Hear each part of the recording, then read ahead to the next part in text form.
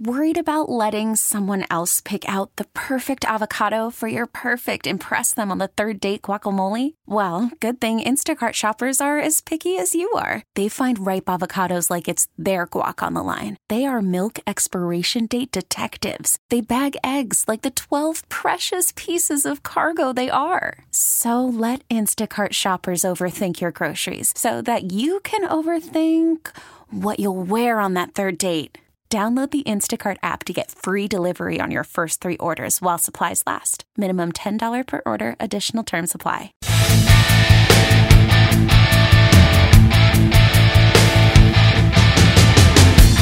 Tom Stackpole from Boston Magazine wrote the story about me that is in the physical, I think, March issue, and is now available online as of today, which is Tuesday morning at 11 o'clock. The Sound and the Fury, it's called. It's about Kirk Minihane, as I said, and Tom joins me right now. The Sound and the Fury. Kirk Minihane is loud, angry, and is good at making enemies.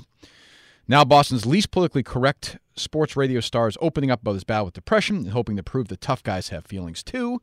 And we'll get into all the stuff right now with Tom. Tom, how you doing? I'm all right. Yeah, battling the flu? I do have the flu. I'm calling homesick. I'm sad that I couldn't be in the studio to try this again, but I think it's better for everyone that I'm sequestered.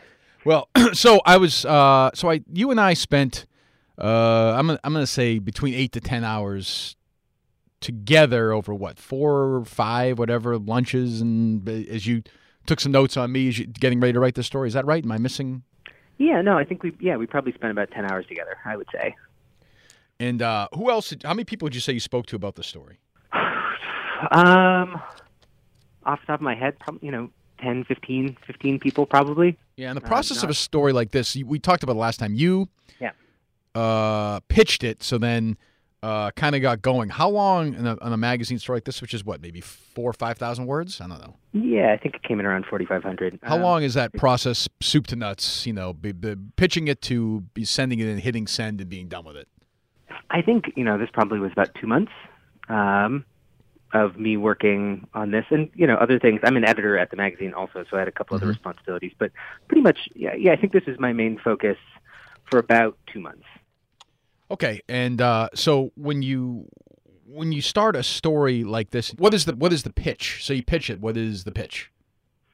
So in this case, I'd been watching you on Twitter talking about not being able to come back on WEEI. So this was probably in November. And, my sense of what the story was and what I was interested in was, here's a guy who's been controversial in the past and who is talking really frankly about his mental health in a way that you don't usually see kind of anyone do. And it seems like, he's maybe losing his job over it. And so that was, the sort of pitch that I started with. So then, I guess when you start digging into it, you find out about Bob Murchison. You and I talked about Murchison at length. I would say it was almost the way we did it. Maybe you can disagree. It seemed to me that you wanted to sort of talk segmentally, and that one day we would talk about sort of my mental health and my upbringing, or Murchison, or radio. I mean, it's almost like every lunch had sort of a theme in your mind. Would you say that's probably true? Yeah, I think that's probably true. I think that. And you interview people a lot, so maybe you have a different style. But I feel like for print and sort of my process, I like to try to dig in and chat about something for a while, and I feel like I can probably have a useful conversation about maybe 2 things in one lunch. Right.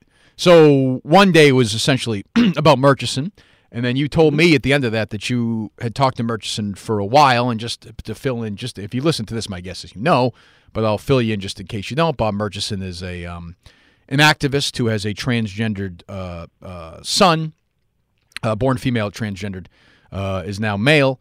And Murchison, I would say harassed, others would say contacted advertisers relentlessly.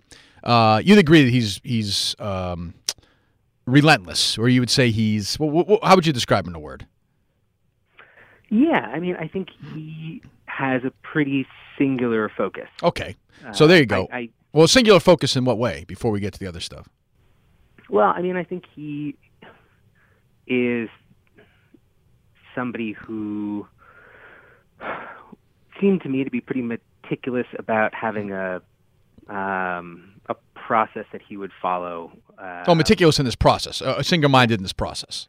Yeah. Okay, good. No, that's right. So he, he's been doing this and continues to do it, by the way, with Mutt and Jerry, but has been doing this for a year and a half now. And you get into the backstory. I've talked about it before that, we had a meeting with him and all that. We'll get to that in a second. But sure. You're the first person to get him. The Sue O'Connell thing I did, I don't believe you put his name on the record. He gave a quote. But to you, he is quoted, and you speak to him, and you told me you spoke to him, I think you said that day for 6 hours. Is that right? Or maybe that's not right.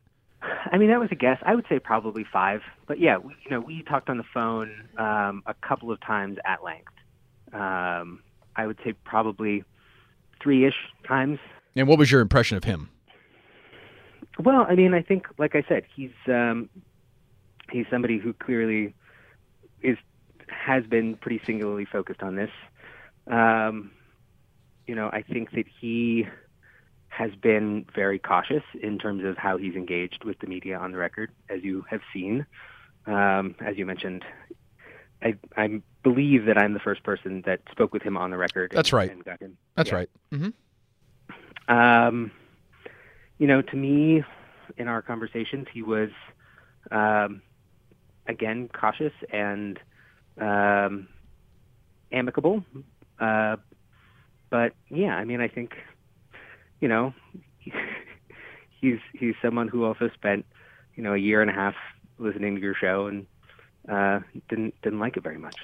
Is there a reason why you elected in this story not to mention his history battling with, say, the town of Ashland over stuff, or his neighbors, or his long, history of legal entanglements? You make it seem like he's sort of singularly focused, but you would agree, I hope, first I've asked this. I mean, I did, when I talked to you about Murchison, lay all this stuff out, correct? I mean, we did talk about all this stuff. Yes. Okay. Yes. Is there a reason why you elected not to put that in the story at all, even give it the sentence?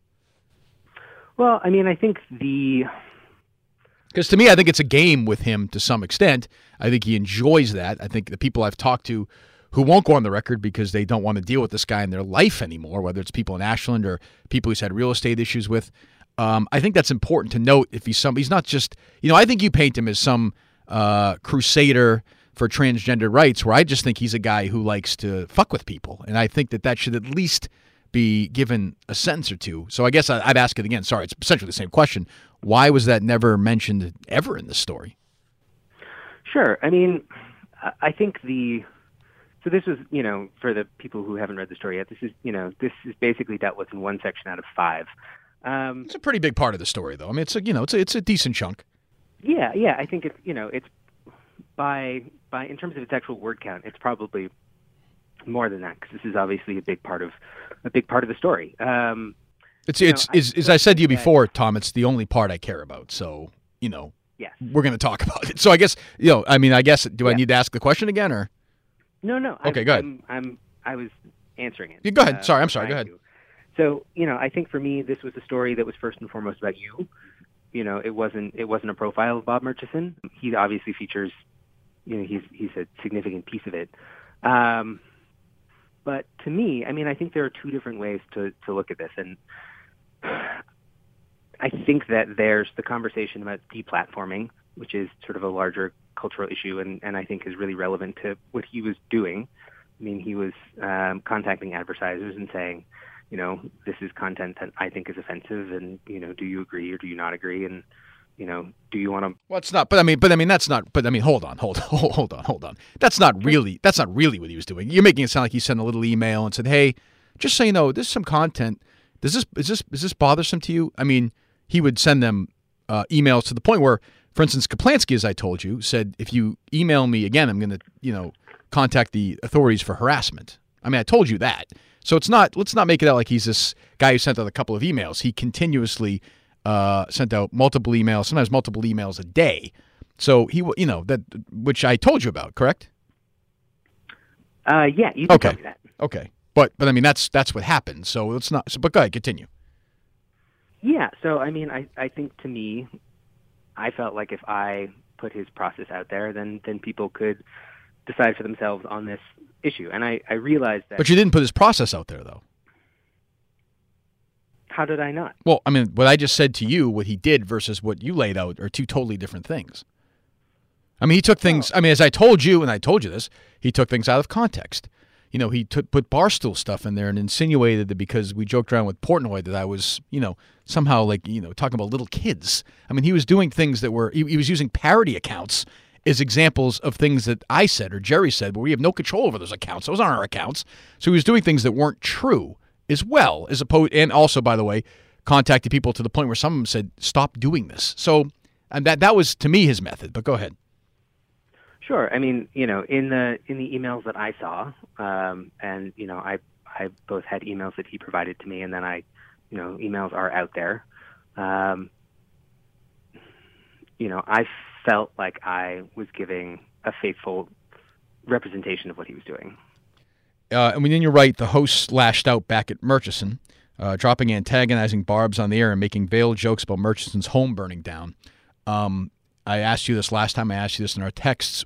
Have you found where I said that this man's home should burn down? So the comment in question, the joke was made by Jerry. You know, and what's the joke? I don't.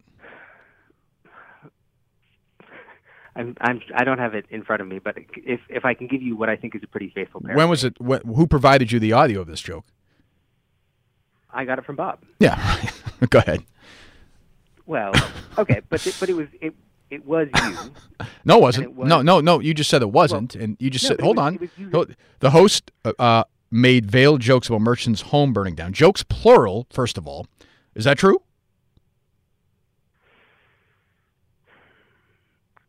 It was part of a riff. You guys were joking, Jerry. We said that Bob Murchison's home should burn down?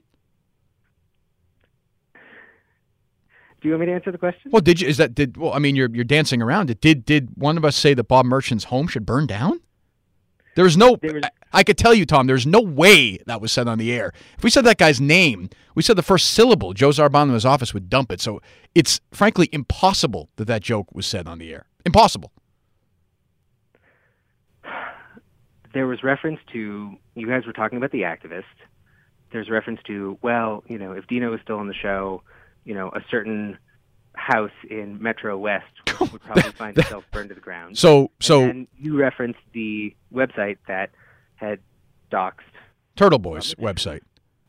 Yes. How is that? So if John Dennis was on the air, which he wasn't, that's what Jerry said, and that's the hosts about a home in the Metro West.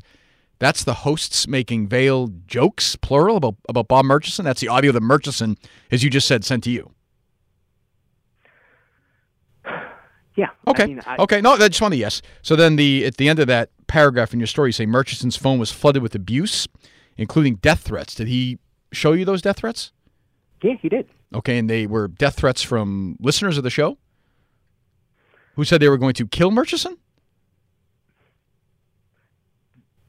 They were, to me, they were credible death threats, or they were, you know, they were people. Tom, do you believe? Tom, do you believe that I get people on Twitter saying that I should jump in front of a train all the time?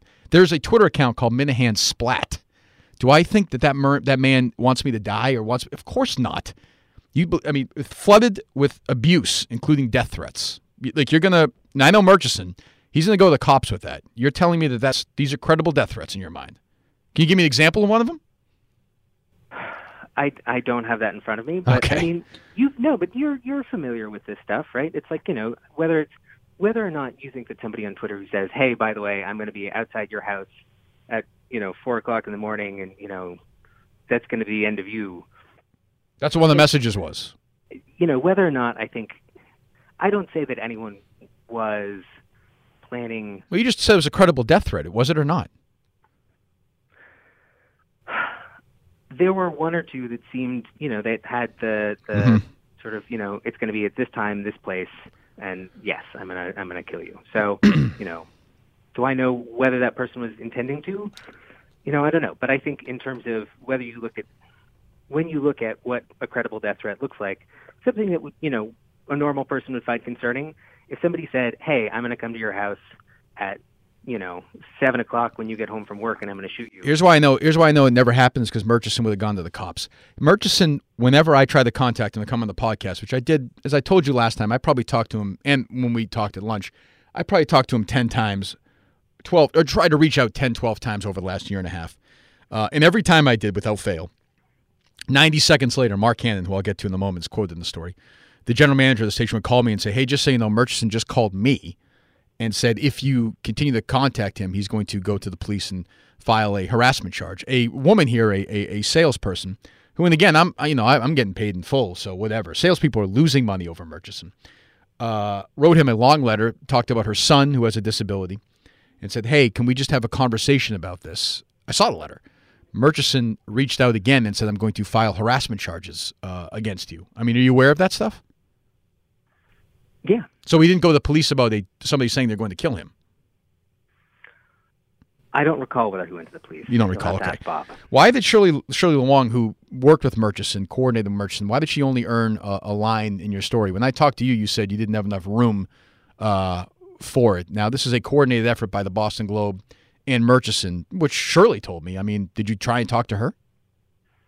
I did try to talk to her. She declined to comment. Why did you, so it only got one sentence because you didn't talk to her? No. I mean, there's the comment from Bob saying that he had been in touch with her, but that wasn't, they didn't have a coordinated effort. Do you believe that? Do you believe that? Intellectually, you're a smart guy. Do you believe that they didn't have a coordinated effort? I mean, what does your gut tell you? I mean, I'm a reporter. I ask people questions, and I see what they say, and I try to investigate. Okay, what does your gut tell you on this?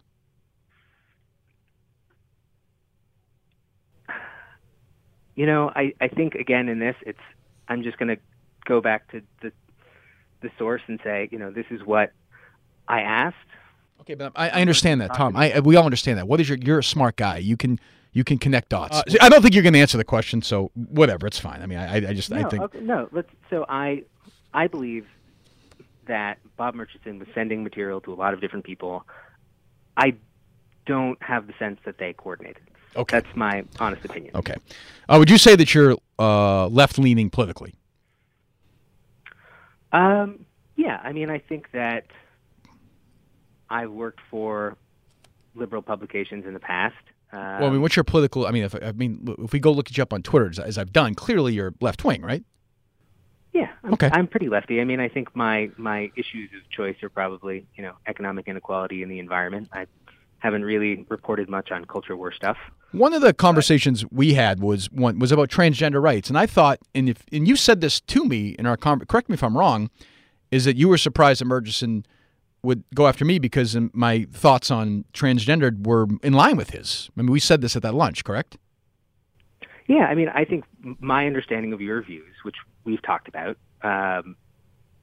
aren't that different from the views that he expressed to me. So, yeah, I mean... My views on them are I don't give a shit, and I don't mean that in a callous way. I don't give a shit about gay or straight or... it doesn't matter to me. If it makes you feel better, if you want to be transgendered, if you're going through mental health issues, which a lot of those folks are, most are, I have sympathy for that, then knock yourself out. If that's going to make you feel better, that is fantastic. So we talked about this for, I think, half hour, 45 minutes one day. And the one quote you got from me is, did I make some stupid jokes 4 years ago? Yeah. When it comes down to it, am I for full transgender rights? Yes. I mean, seems like a pretty cavalier quote, doesn't it? Of all the ones to pick from? I mean, I don't know. To me, in the conversations that we had, you felt that you had your views misrepresented, right? Is that fair to say? I don't even feel that. No. Oh, by you or in the past? In the past. By Murchison, yes, but I didn't. I think I fought with John and Jerry for years about, say, the North Carolina issue, the bathroom issue, right? And I think, and they weren't even. We live in a world now, and you and I talked about this, and I've talked about this, where if you have concerns about somebody who was born a male going into a bathroom where your daughter is, just concerns, then you're immediately labeled a homophobe, which to me is dangerous. To me, that shuts down the conversation. We're done. And I think that's where John and Jerry were. They weren't saying that these people were evil or they were creepy or whatever. And my thing was, I think they should be allowed to do it. It's if they want to live that way, they should live that way. And we fought about that for a year, as the conversation got bigger and bigger nationally. So for Murchison to sweep in and say I'm transphobic, to me, Yeah, I mean, it's like anything else. It's like the Adam Jones thing. After a while, you're going to say, "Well, fuck you. I'm not that way." Yeah, and I don't think that was properly, in my opinion, articulated in the story. I mean, we got that one line. I maybe you disagree. I mean, I think I mentioned a couple times that you felt like your views had been misrepresented, and I tried to give you space to say that, and personally, in the conversation that we had, I mean, I think I don't think I would say that you have transphobic views. So why didn't you say that? Well, I think I let you say it. Don't you think that's valid? Yeah, but I mean, you can't give your own opinion. It's not, so there's no room for opinion in this story. Well, I mean, I think that what I was trying to do with this story is, is let the material speak for itself. I mean, I think I didn't want to be the judge of who was right and who was wrong. I think I wanted to put the information out there because there has been a lot of controversy over so many parts of this, and I wanted to just let the material speak for itself.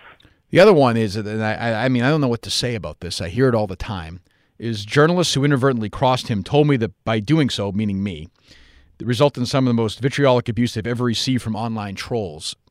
Obviously, I have no way of knowing that. But that, again, is almost, in its way, the way it's written, the fact that it's out there, is almost an accusation. And then you say Minihane says that listeners are free to make their own choices. Well, I mean, isn't that exactly right? I mean, do you think I have some responsibility? Like, what am I supposed to do? I mean, I don't know what you're supposed to do. What do you think you're supposed to do? Nothing. I would say to them, if you say anything that's inappropriate, then don't do that. Don't be an asshole. But like, they're adults. They listen to a radio show. I mean, who are these journalists that you spoke to? They wouldn't put their name on the record? No, they wouldn't put their name on the record. Because of some of the vitriolic abuse they received? Yeah. Did they give you any examples of it? Described being flooded with, and again, this is the kind of stuff that you say, well, I receive it all the time. It's not that big of a deal. I do. And people react differently to that. Well, but I mean, did they give you examples? Did they show you tweets? They did, yeah. What did some of them say? Again, I don't have that material in front of me. So you don't have an example. Okay, off the top of my head, somebody had pictures of themselves, taken and turned into memes making fun of, different things that they'd written about. That's the worst vitriol. That's the worst abuse they've ever received in their life online. I mean, that's what you got? That's it? Well, and then the sort of standard fare of, flooding people's mentions with, calling them, telling them to kill themselves, that sort of stuff. I don't think there's a lot of that. I find that I am on Twitter all the time.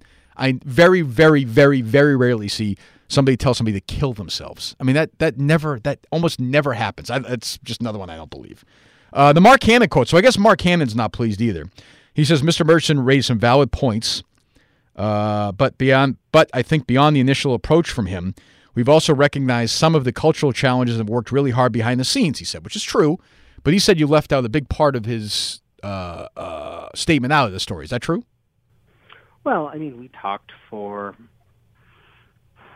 45 minutes, and probably half an hour was off the record, and then we talked for probably another 15 minutes on the record. So, I didn't include everything that he said, obviously, but I felt that was representative of what he'd said. So I'd be curious to know, what he thought was wrong about that. And then you talk about Murchison, just one more Murchison question at the beginning. He's driving around in his car and randomly wants to listen to Red Sox talk and puts us on right when we're talking about a transgendered issue. And you report that as fact. I know that he went on message boards looking for audio in the past about that conversation he's talking about. And I think I told you that. I mean, do you just report it as fact? Did you, do you have any issues with that? Do you think maybe he didn't tell you the truth? I mean, this was his version of the story. And I do know that he did research outside of this, but this was his explanation for how this started. Okay. Tom Stackpole, I appreciate you coming on. Now you're battling the flu. Go lie down, feel better. I got to say, had issues with it. But I appreciate, most 99.9% of the people would not have come on. So I appreciate you coming on. And any other questions for me? You've asked me enough.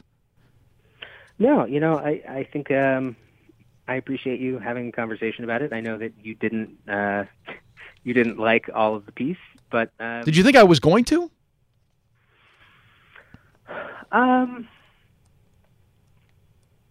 I don't know, actually. I think I tried to be fair and I tried to be faithful, and I appreciate all of the time that you gave to me and the conversations that we had. I know that. Well, go ahead. Well, I was just going to say, I know the merchants and stuff is something that has been really frustrating for you for a long time. Well, also play the factor, I think, in my mental health and the deterioration of it. And I think that should have, just if you're going to do a story about me and that, I think that should have been mentioned in there somewhere. Wait, how do you mean? I'm sorry, I just don't understand the question. Well, I think the stress I felt, and I think Merchant played a role in that. I think played a role in my mental health, my deterioration. I got obsessed with it. I've talked about that. And, I thought there should have been a spot in there somewhere. If you're going to write a story, if you're purporting the stories about my mental health, my battle with it, then Merchant's role in it, whether he knew it or not, I think deserved a mention or two. Yeah, I mean, I think I do. I mean, there's in that section 4, I talk about your mood deteriorating, and I think that was a pretty clear correlation. But if you felt that I didn't do a good job of that, then I truly apologize, because that was not my intent. And my last one is, what are you doing talking to a professor of social work at Sacramento State about fucking sports talk radio? I mean, that's like, you didn't know shit about it. He's never been on the air. I mean, David Nyland? Agree to disagree. How does he know about it? He wrote a book about Jim Rome. What? Who cares? I'm on the air. I fucking need David Nyland. I hate when these people talk to these professors. Just talk to me. Talk to other people on the air. What the fuck does he know? There's this ongoing tension between, he says, reproducing traditional or toxic masculinity and then opening up alternative forms of masculinity in all of places. That's happening in sports talk radio. What? I'm a pretty smart guy. What the fuck does that mean? What does that mean? Do you want me to explain the quote? Yes. I mean, my understanding of it is that, the sports radio is basically, the way guys talk to each other, right?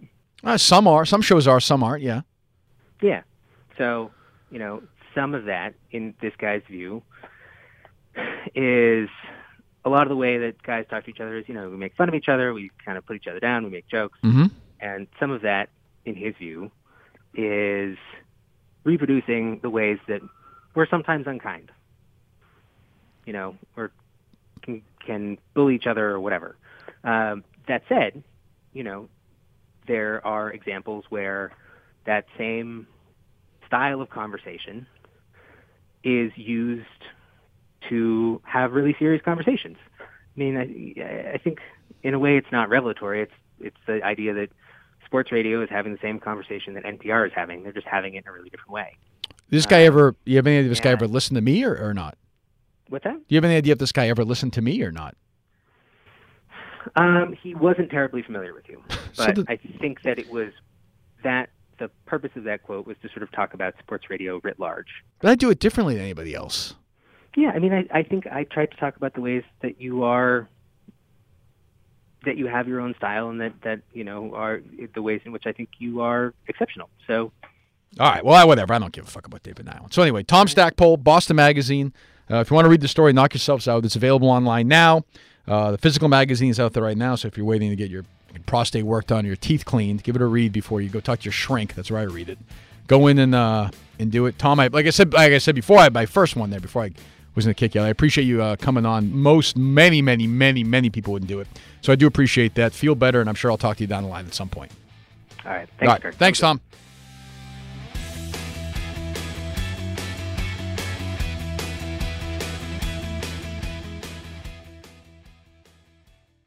This episode is brought to you by Progressive Insurance. Whether you love true crime or comedy, celebrity interviews or news, you call the shots on what's in your podcast queue. And guess what? Now you can call them on your auto insurance too with the Name Your Price tool from Progressive. It works just the way it sounds. You tell Progressive how much you want to pay for car insurance, and they'll show you coverage options that fit your budget. Get your quote today at Progressive.com to join the over 28 million drivers who trust Progressive. Progressive Casualty Insurance Company and Affiliates. Price and coverage match limited by state law.